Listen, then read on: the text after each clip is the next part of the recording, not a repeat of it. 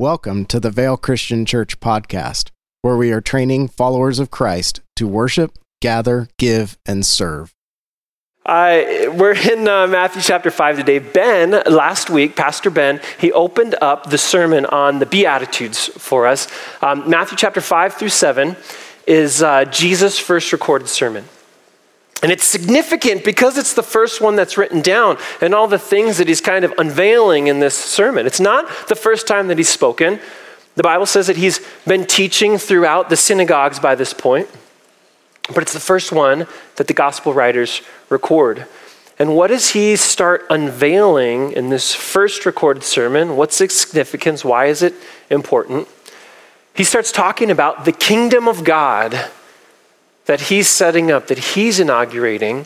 And in the verses that we're in today, he's specifically talking about what are the people in the kingdom of God like.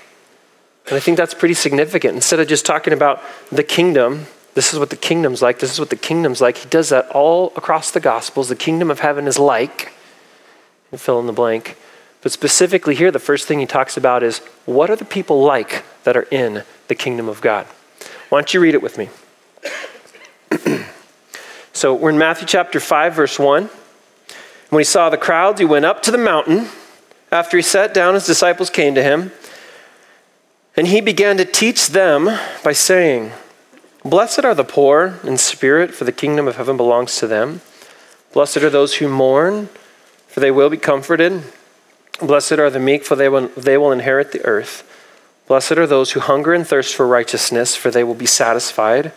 Blessed are the merciful, for they will be shown mercy. Blessed are the pure in heart, for they will see God. Blessed are the peacemakers, for they will be called children of God. Blessed are those who are persecuted for righteousness, for the kingdom of heaven belongs to them. And blessed are you when people insult you and persecute you and say all kinds of evil things about you, falsely on account of me. Rejoice and be glad, for your reward in heaven is great. For they persecuted the prophets before you in the same way." So I want to recap just a few things that Ben opened up for us last week to set the stage for what the Beatitudes are and how we should read and kind of look at these. It's a little bit different, I think, than just a plain reading of it. And it almost appears as if it says certain things here that I think it doesn't say. So I'll help clarify some of those. One of the things Ben talked about last week is the kingdom of God, it's present and it's future kind of at the same time. And sometimes that's hard to distinguish between some of the things Jesus says throughout the Gospels. It appears very clearly in some instances as if he's talking about the kingdom and you're like, wow, that's definitely something that's coming and not now. Then you flip a couple pages over and Jesus tells another story and you're like, wait a second. He's definitely talking about something that is clearly now and not mentioning anything about the future. So you start asking the question, well, which one is it? Is it now or is it in the future? Make a decision. The answer is just yes. It's just yes. It's now and it's in the future. So when Jesus came and he inaugurated his kingdom here, he's setting up a spiritual kingdom with us. And then when he comes back and establishes his millennial kingdom on earth, that's a physical kingdom. And it's both physical and spiritual. But right now is the spiritual kingdom, and in the future is the millennial kingdom when all things are made perfect. And these blessings are seen and they're fulfilled in most perfect sense. So it's kind of important for us to remember that. Also, if you look at verse 3, you see a difference in the change in verb tenses here. Read verse 3 with me again. It says, "Blessed are the poor in spirit, for the kingdom of heaven belongs." Belongs, present tense, now, you're in it. You are in the kingdom of heaven now if you've placed your faith in Christ. You're part of the kingdom. You're the people he's talking about in these verses. And then he bookends it at the very end of the Beatitudes. You look at the very last one, scroll down to verse 10. "For the kingdom of heaven belongs to them." He uses these two present tense verbs at the beginning and the end of the Beatitudes. But all throughout the middle of them, do you guys notice he's talking about the future? So look at the second one in verse 4. "Blessed are those who mourn, for they will be comforted." And it's not like they're not comforted right now. And we know that the Lord has sent the Holy Spirit. The Holy Spirit is our comforter. We're living in that blessing right now, aren't we? It'll be fulfilled in a more full sense in the kingdom in the future too. So there's this duality here. There's kind of two natures to it, that Jesus is talking both about the present and the future at the same time. And he has a way of doing that can be confusing, but I actually think it makes a lot of sense, And Ben opened up last week and he talked about this idea of the Beatitudes are celebration and invitation. They're two different things, even though it's just one set of words. It's one sermon. So how are they celebration and invitation? Well, it says that he's talking to the disciples that are sitting right in front of him, right? But who else is there with him? Who else is there with him other than the disciples? Look at verse 1. And it's like all the crowds followed him up to the mountains too. So he's got two audiences that he's giving one message to. It's kind of important that we keep that in the back of our mind. For those that are in, for the disciples, those that are part of the kingdom, it's a celebration. You're in. You get these blessings. They're yours. The crowds that are sitting there watching, they're not in yet. But the good news is there's an invitation. There's an invitation to come and be a part of it. I think that's awesome. Let's read the verses that we're focusing in on today. We're going to tackle those first two Beatitudes, verse 3 and 4. It says, "Blessed are the poor in spirit, for the kingdom of heaven belongs to them. Blessed are those who mourn, for they will be comforted." We're teaching two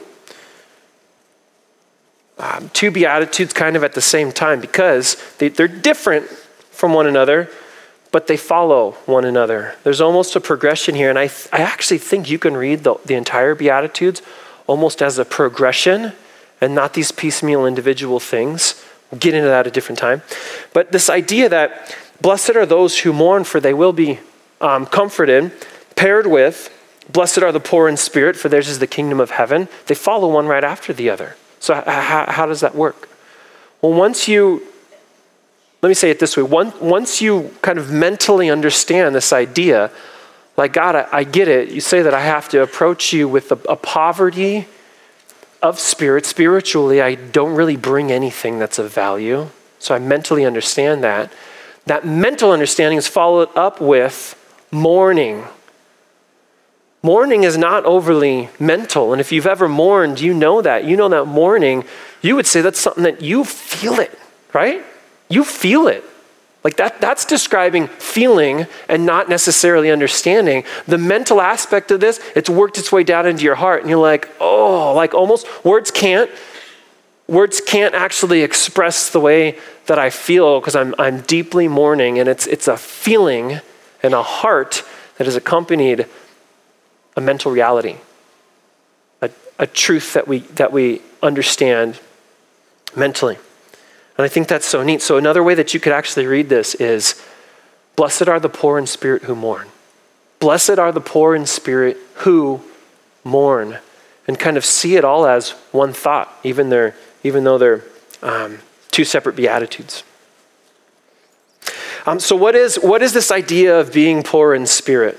What does poor in spirit mean? Like I know what it means to be poor.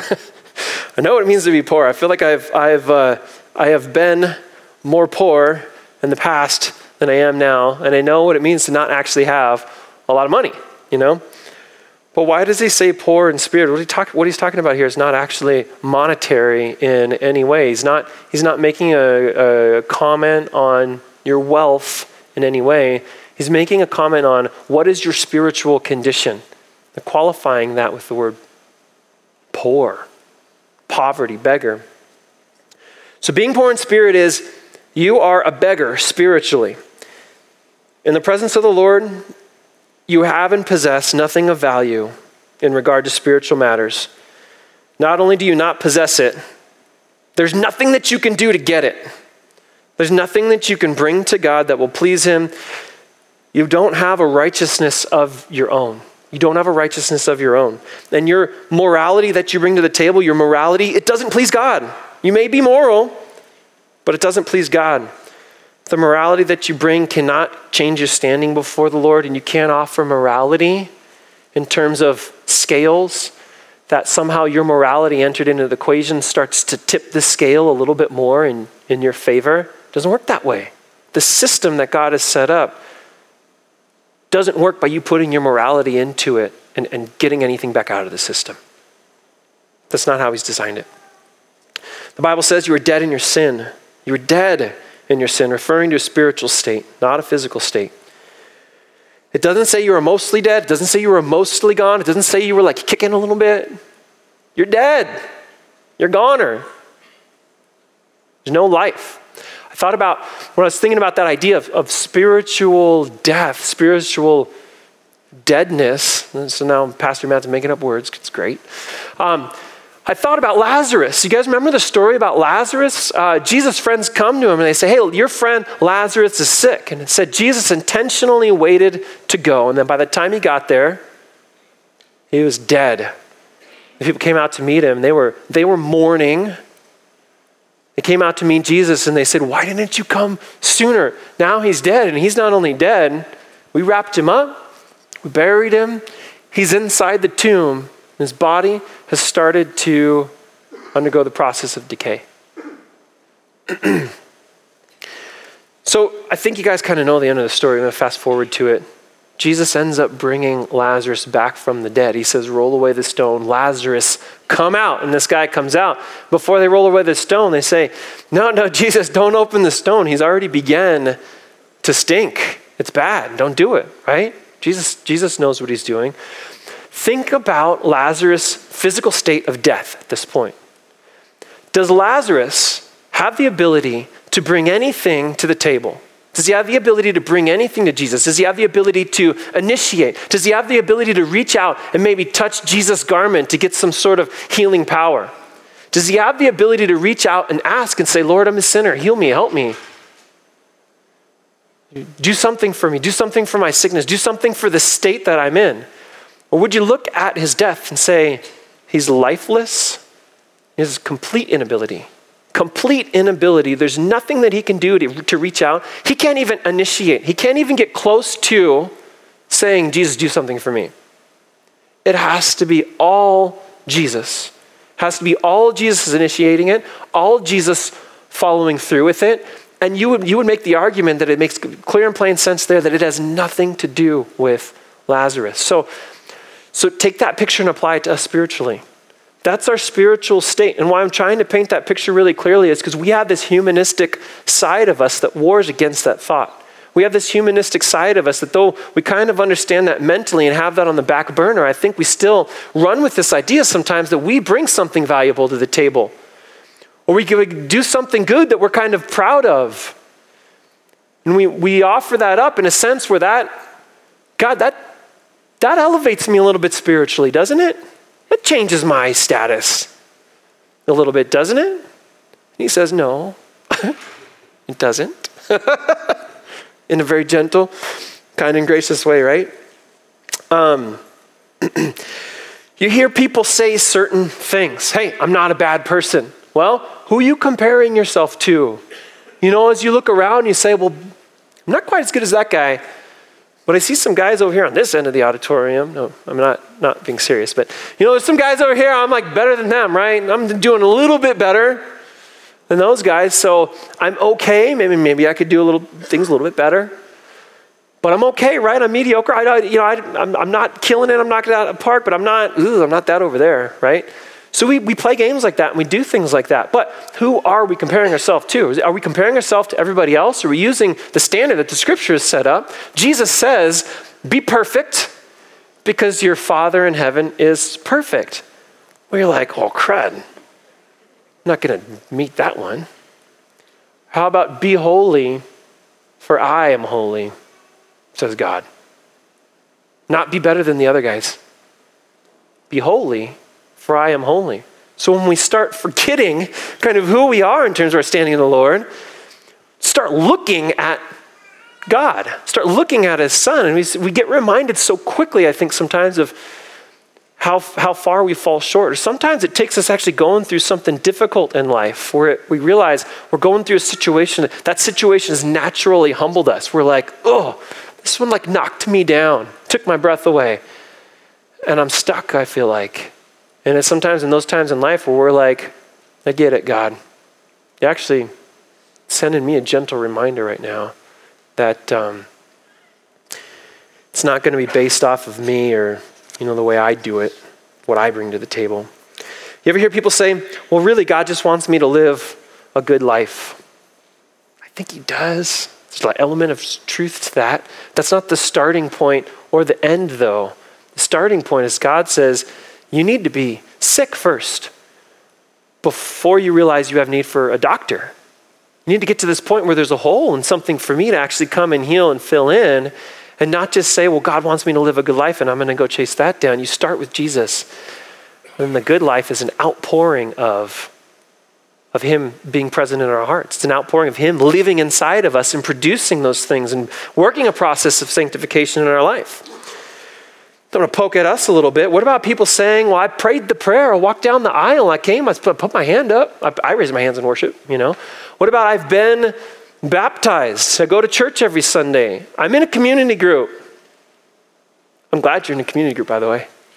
Pastor community groups, and I approve. Do those things get us anywhere in terms of changing our spiritual status before the Lord and elevating us in some way? No, they don't. It's Jesus and Jesus alone. It's not Jesus and, it's not Jesus plus. It's Christ alone.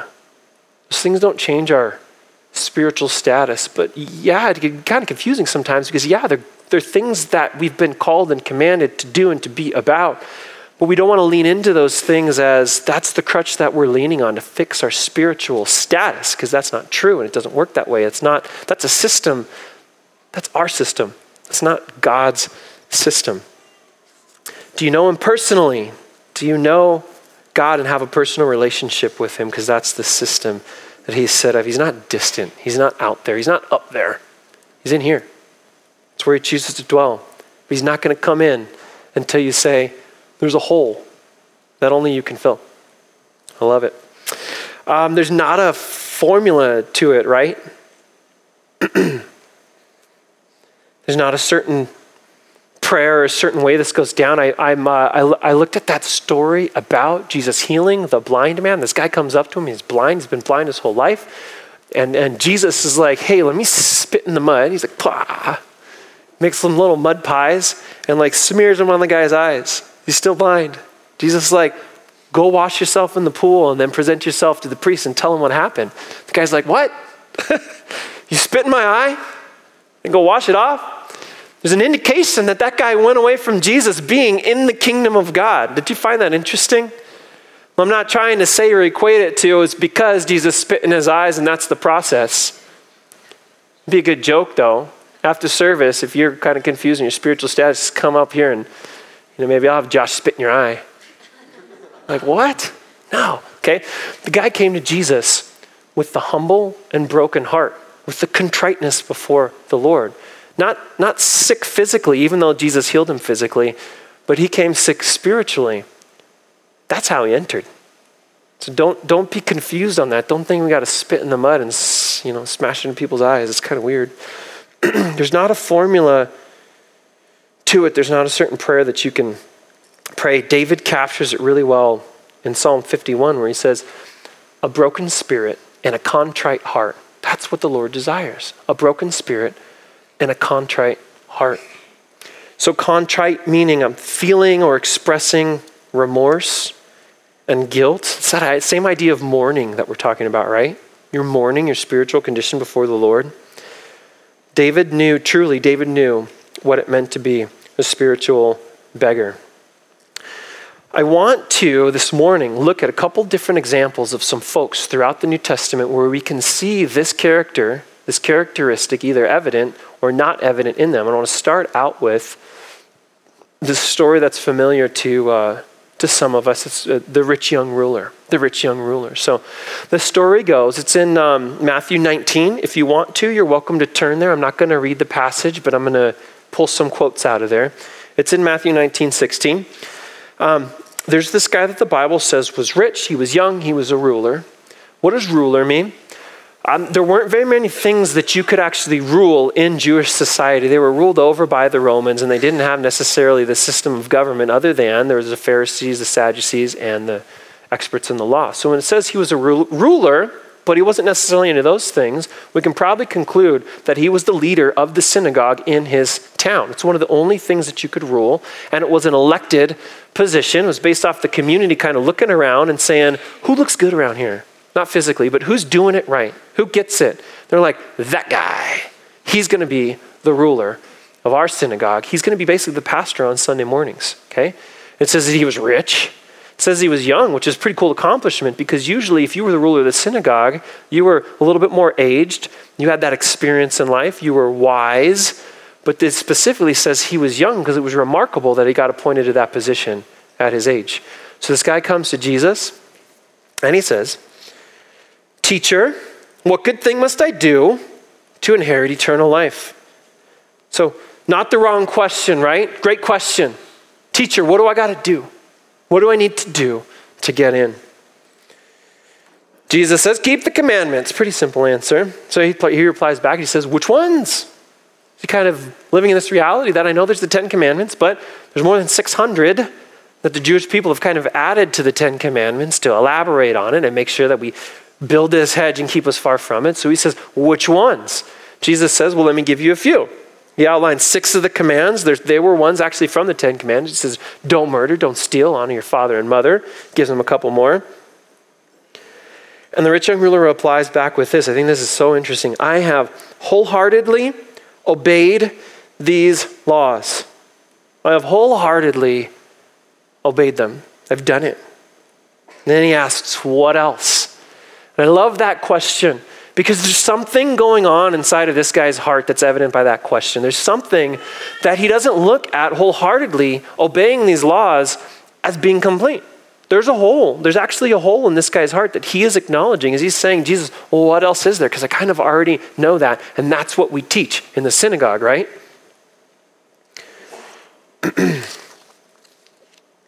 Jesus tells him, sell all your possessions, give the money to the poor. Then you'll have treasure in heaven. And then come and follow me. Ouch! Scripture says he went away sorrowful, for he was very rich. He was very rich. The scripture also says it's harder for a rich man to enter the kingdom of heaven. It's harder for him to enter the kingdom of heaven than it is for a camel to go through the eye of the needle. It's like Jesus is saying there's not very many rich people that find it because he knows what money does to our hearts and how it takes a place in there and grabs onto things and holds on to things where Jesus should be let in. So did it have to do with this guy's money? No, I don't think that's what Jesus was actually getting at. But I think Jesus saw through this guy. He saw into his heart. And he says, you're bringing your religiosity to the table. You're bringing your following of these commandments and wholeheartedly obeying. And the things that you're relying on for a spiritual standing before the Lord that pleases him is saying, I've done all these things. I'm a good person. I'm a good person and I'm actually doing what the Bible said. And I go to church on Sunday. Jesus says, you're still not getting it unless you come and say, I need you. I can't make it without you. You don't get in. You are far from the kingdom because you're not getting it. I'm trying to tell you, this is the way this system works. And if you try to impose your own system on it, you're not getting in. He went away sorrowful, for he was very rich. He was no closer to the kingdom of God when he left the conversation as when he came, but he still had that hole inside of him. There's some really tough words, I think, written in Matthew chapter 7. Let me read them to you. It says, Jesus says, not everyone who calls me Lord will enter the kingdom. And think about that for a second. Not everybody who calls me Lord will enter the kingdom. On that day, many will say to me, Lord, didn't we prophesy in your name? Didn't we cast demons out in your name? How many powerful deeds did we do in your name? And I will declare to them, I never knew you. Go away from me.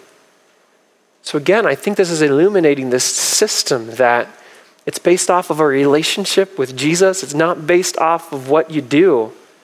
It's not bad news. Don't take it the wrong way. It's good news because he did all the work. And it's not relying on what you do or bring to the table. It's an issue of praying to the Lord that he crushes your pride and gets you to this spot where you're humble and you're empty and you're saying, Lord, I have a hole and I need you to come fill it. But unless you get to that spot, you remain in a bad spot. I find it ironic with the rich young ruler too, that Jesus didn't say the prayer with him, right? I mean, here's a guy, he's like, he came to Jesus and he says, God, I want eternal life. Jesus says, well, take a knee, I'll put my hand on your shoulder and we'll say the prayer, okay? This is the guy that said the prayer. He walked down the aisle, he raised his hand, Jesus doesn't do that. He doesn't approach it in this formulaic way. I think he gets at the heart of the issue and says, there's not a formula or a prayer that you can pray or a thing that you can do to satisfy this. In some way, you need to go before the Lord and cry out and say, God, I fall short. I'm not going to make it. It's not going to be me. And ask for his grace and forgiveness and ask him to continually remind you of it so that you live in it. Let's just read those two verses one more time. Blessed are the poor in spirit, for the kingdom of heaven belongs to them. Blessed are those who mourn, for they will be comforted. So who are the people in Scripture that got it? Who are the people that there's actually a lot, way more than we have time for this morning. But I want to talk to you guys about 3 or 4 people that I think paint this picture of they understand what it means to have a poverty of spirit and mourn that condition. John the Baptist, before Jesus came on the scene, he said, there's one who's coming before me and I'm not fit to untie his sandal. I'm not fit to unbuckle the guy's sandal. So he's kind of referencing this idea of foot washing in the New Testament, foot washing being this thing that only the lowest of the low did. The servant, the low man on the totem pole in the house, that person washed your feet when you entered into the house. They would take your shoe off and it was a dirty job. Your foot was stinky. It was dirty because you walked around in the dirt all day. They didn't have nice closed-toed shoes like I got on up here, right? You had dirty, stinky feet. The servant would wash it. And John says, there's someone coming after me that I'm preaching about. I am not even fit to take his shoe off. Forget washing his feet. It would be an honor to wash his feet. I'm not fit to take the shoe off. John got it. I think John got it. Peter, I feel like I pick on Peter sometimes, even though I do recognize a lot of myself in him. He humbles me, I think. But Peter had the right heart before the Lord. There's no question about his allegiance, his need for God in so many places. One of the verses that really strikes me about Peter is just towards the beginning when Jesus was calling the disciples. Peter and some of the other disciples are out in the sea fishing. It says Jesus got in a boat and he went out and he taught the crowds from the boat, the crowds that were on the shore. Then he turned to these guys that were out here fishing. Peter, that had been out here fishing all night, okay, hadn't caught anything. And Jesus tells him, go put your net out in the deep water, Peter. And just pause for a second. If I'm Peter with my pride, I'm like, dude, I've been busting my can out here all night. I do this for a living. The carpenter turned rabbi is telling me to go put my net in the deep water. I tell him to go take a hike. All right? I'm out here, probably sunburnt, tired, dehydrated. I got nothing. I'm about to go in. Peter just heard the sermon that Jesus was giving all these people. And he says, if you tell me to do it, I'm going to do it. He turns around, he throws his net out in deep water. He pulls in so many fish that said that the boat began to sink. The nets began to rip and tear and break because there were so many fish. And it's interesting too, that at the forefront of Peter's mind when he gets back to the shore is not, hey, Jesus, why don't you join our crew and we'll get rich selling fish? Or, hey, maybe we can do this a couple more times and just really wow some people. And people are going to look at us and say, oh, how cool are you guys? You guys know where the fish are. It's like you got the 2,000-year-old fish finder, Like, how'd you know they were out there? You cheated, okay? He doesn't say that. He says, Lord, depart from me, for I am a sinful man. He didn't even talk about the fishing miracle Jesus just pulled off. I think all of us would sit there and be wowed by it. But he says, Lord, depart from me. Go away from me, because I'm not worthy. I am bad. I'm awful. And I know who you are. And I don't deserve to be around you. And I don't deserve to listen to you. And I don't deserve to even have a relationship with you. Go away from me, far from me. I don't know. I think Peter got it. Peter captures it. I want to read to you a quote from Paul. Paul writes to the church in Philippi, the Philippian believers, in Philippians chapter 3. Why don't you read this with me? It's up on the screens. Paul says, if anybody thinks he has good reasons to put confidence in human credentials, I have more. I was circumcised on the 8th day from the people of Israel and of the tribe of Benjamin, a Hebrew of Hebrews. I lived according to the law as a Pharisee. My zeal for God, I persecuted the church. According to the righteousness stipulated in the law, I was blameless. Reminds me of the rich young ruler. I've done all these things wholeheartedly. But these assets I have come to regard as liabilities because of Christ. More than that, I now regard all things as liabilities compared to the far greater value of knowing Christ Jesus my Lord, for whom I have suffered the loss of all things. Indeed, I regard them as dung, that I may gain Christ and be found in him. Not because I have a righteousness of my own derived from the law, but because I have a righteousness that comes by way of Christ's faithfulness. What a cool testimony of Paul. What an interesting view on his own life that he said, I had it all. I was the guy that everybody wanted to be. I was the pastor everybody wanted to be. When I look at the way that Paul describes himself, I was like, dude, you were like Andy Stanley and Billy Graham and Francis Chan and Beth Moore all put in this really cool little package, all right? Sprinkle some Mother Teresa in there. I don't know, like he was like, wow, look at Paul. I want to be like him. He's doing everything right. And as Paul turns and he reflects on his own life and the place that he's come to in Christ, he said, all those things I thought I brought to the table, not only did I kind of get an upgrade and something much better, but I look at those as liabilities. Liabilities, like those are the things that they kept me far from the kingdom.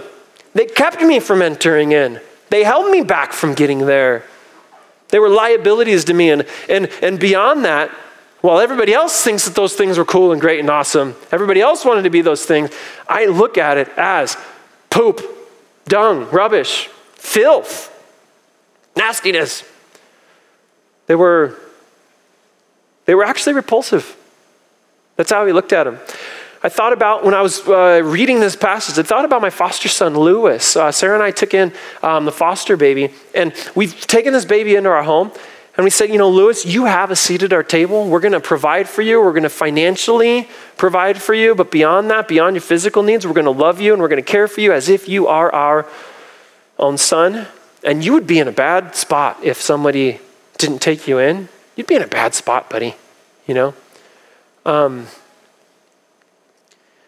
kind of incredible to me. I thought about, what if he he's only 8 months old. He can't talk. He doesn't really know what's going on. But what if he had the ability to kind of recognize what has happened here?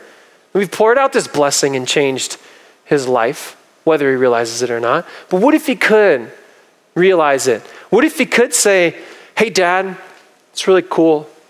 Thank you for doing that. But I want to chip in around here. Actually, I want to do something to offset the sacrifice that you did for me. I want to throw something in, kind of on my own merit and contribute toward this standing that I now have. You know what the only thing that he can do is? The only thing really that he can do? He makes poopy diapers. He makes them quite often, and they're stinky.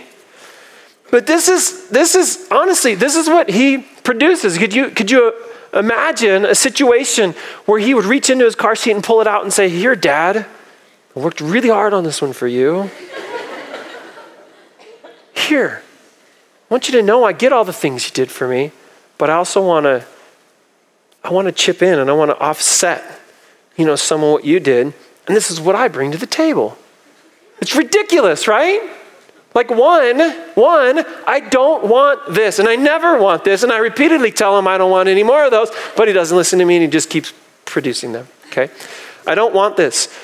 2, the second thing, wouldn't you be slightly offended after the sacrifice that you would put in? Wouldn't you be slightly bothered by him feeling like he has to do something to contribute and pitch into that? I mean, think about what God did in giving up his son Christ to make things right for us. That's the sacrifice that was involved in that. And I'm about to say Well, let me add to that. And God just stands there and says, what? You want to try to add to that like it wasn't enough? No.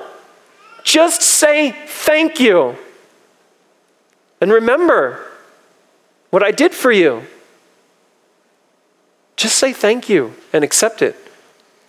And remember what I did for you. That's God's system. There's a quote I want to put up here. I love this. It's from Pastor John Piper. He kind of defines this spiritual poverty. Let's just read this together. Poor in spirit, it's a sense of powerlessness in ourselves. It's a sense of spiritual bankruptcy and helplessness before God. So I love those two words, powerlessness, helplessness, places that we never want to find ourselves in, right? It's not natural for us to be there. It's a sense of moral uncleanliness. Like God, I realize I'm dirty. It's a sense of personal unworthiness. It's a sense that if there's to be any life or joy or usefulness, it will have to be all God and all grace. We have this thing I think our culture chases after called self-esteem. And I know right now I'm poking a little bit because I think people have found that they found basically healing through pursuing this idea of self-esteem.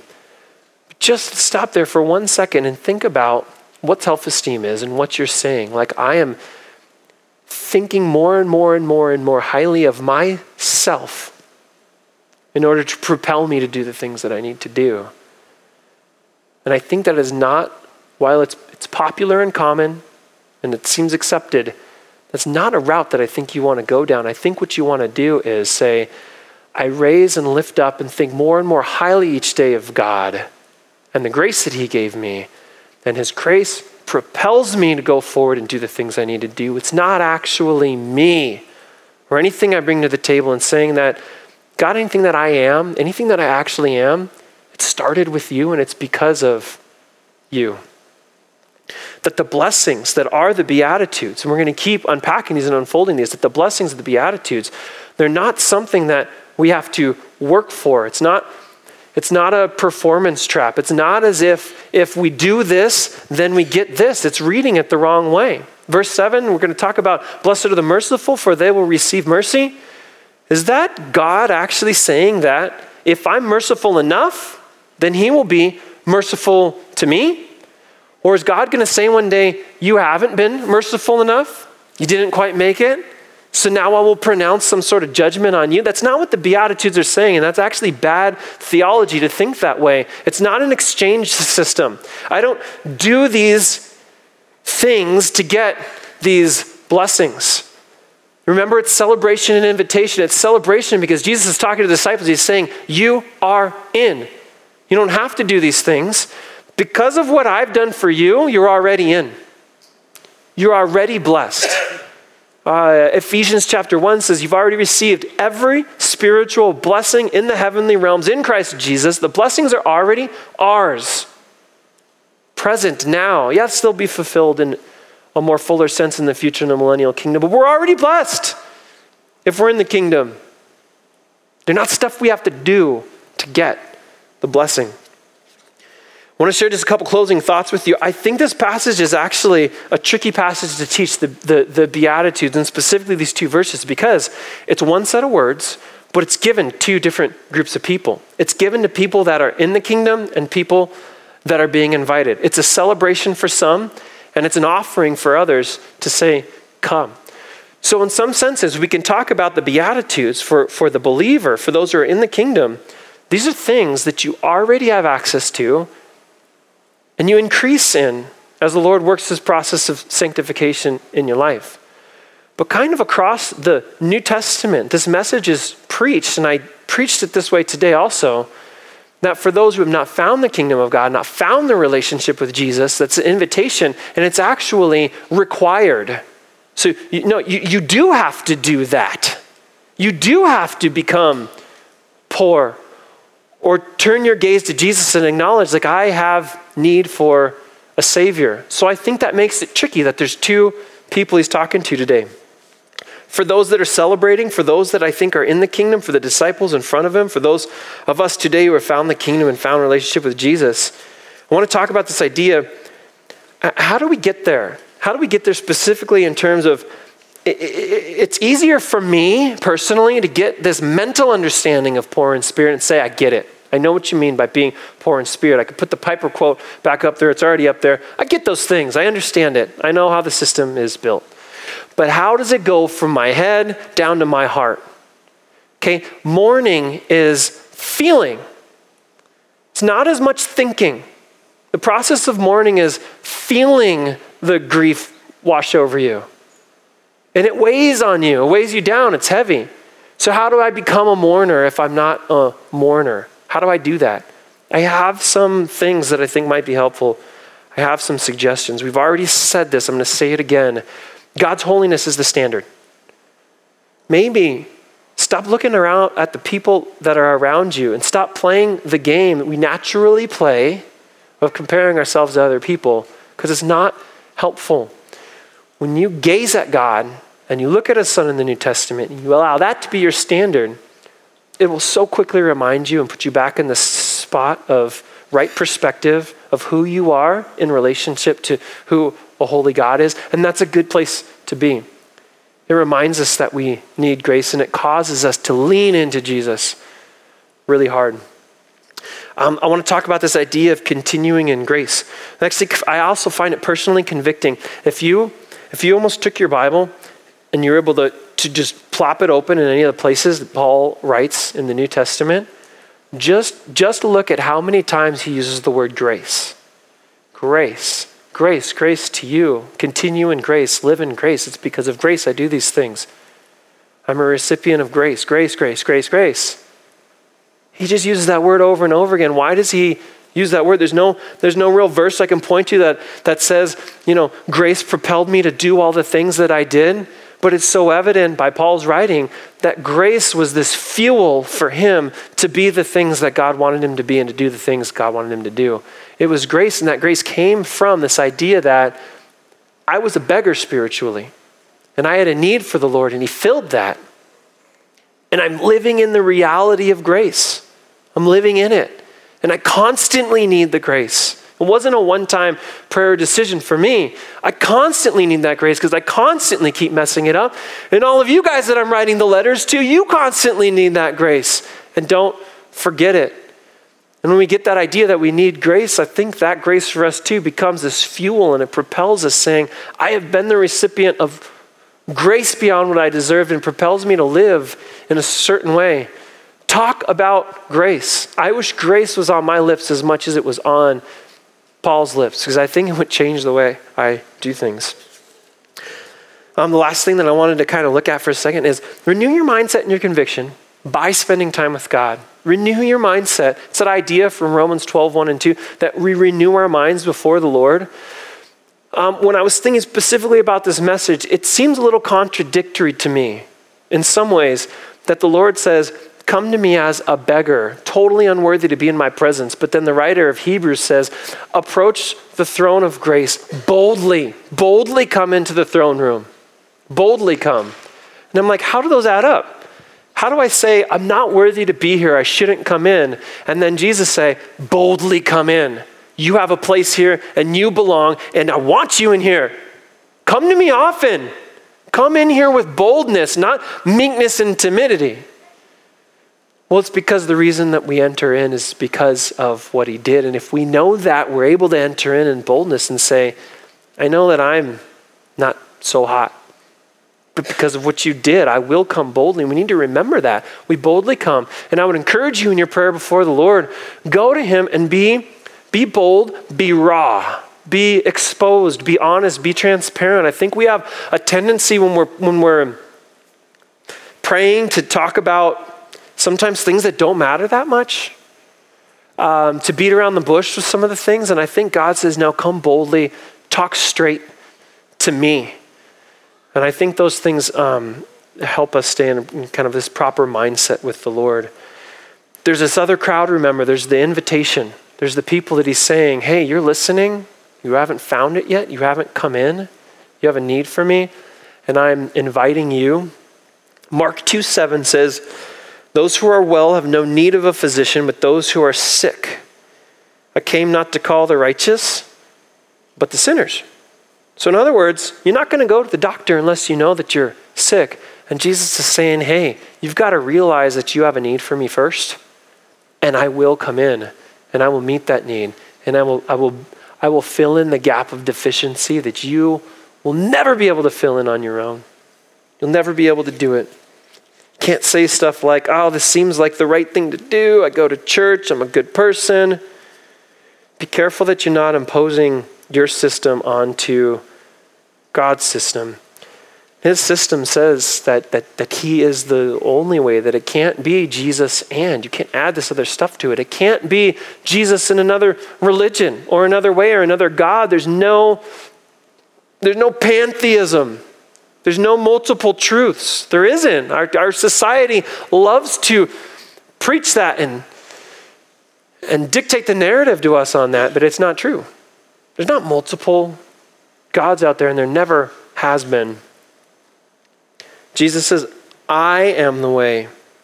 I am the truth. I am the life. No one comes to the Father except through me.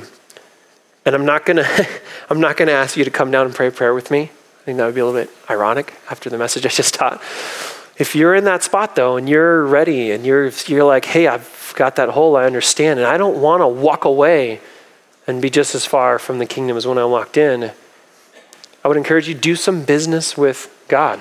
It's time to do some business with God. It's time to say, God, I recognize the state I'm in, and I recognize who you are, and I recognize I don't bring anything to the table, and I'm begging for your mercy and your grace. If you'll come in and start changing me, I would love to have that relationship with you. I think that's what he's offering. That's the beauty of the Beatitudes and the Sermon on the Mount here. It's an invitation. It's an invitation to say, come and be a part of this kingdom, of my kingdom, my spiritual kingdom that I'm establishing here on earth. Would you pray with me? God, thanks for a good Sunday morning. Thanks for some just truth from your word, Lord. God, I feel like I've personally been humbled by the process of this message, just in feeling sometimes like I can be far from that state of mourning, God, and I can be one that has often I forget the reality of the grace that you offer. And I don't know, God, I thank you for speaking to me in terms of just shedding some light on being, reminding me and renewing me to be more mindful of some of those things, more mindful of that I don't bring anything to the table, God. And then, I don't know, a lot of times, Lord, I feel like you work things in my life and you bring things into my life that humble me and remind me that, I'm not actually that good. I'm not. I have a need for you, and we have a need for you, Lord.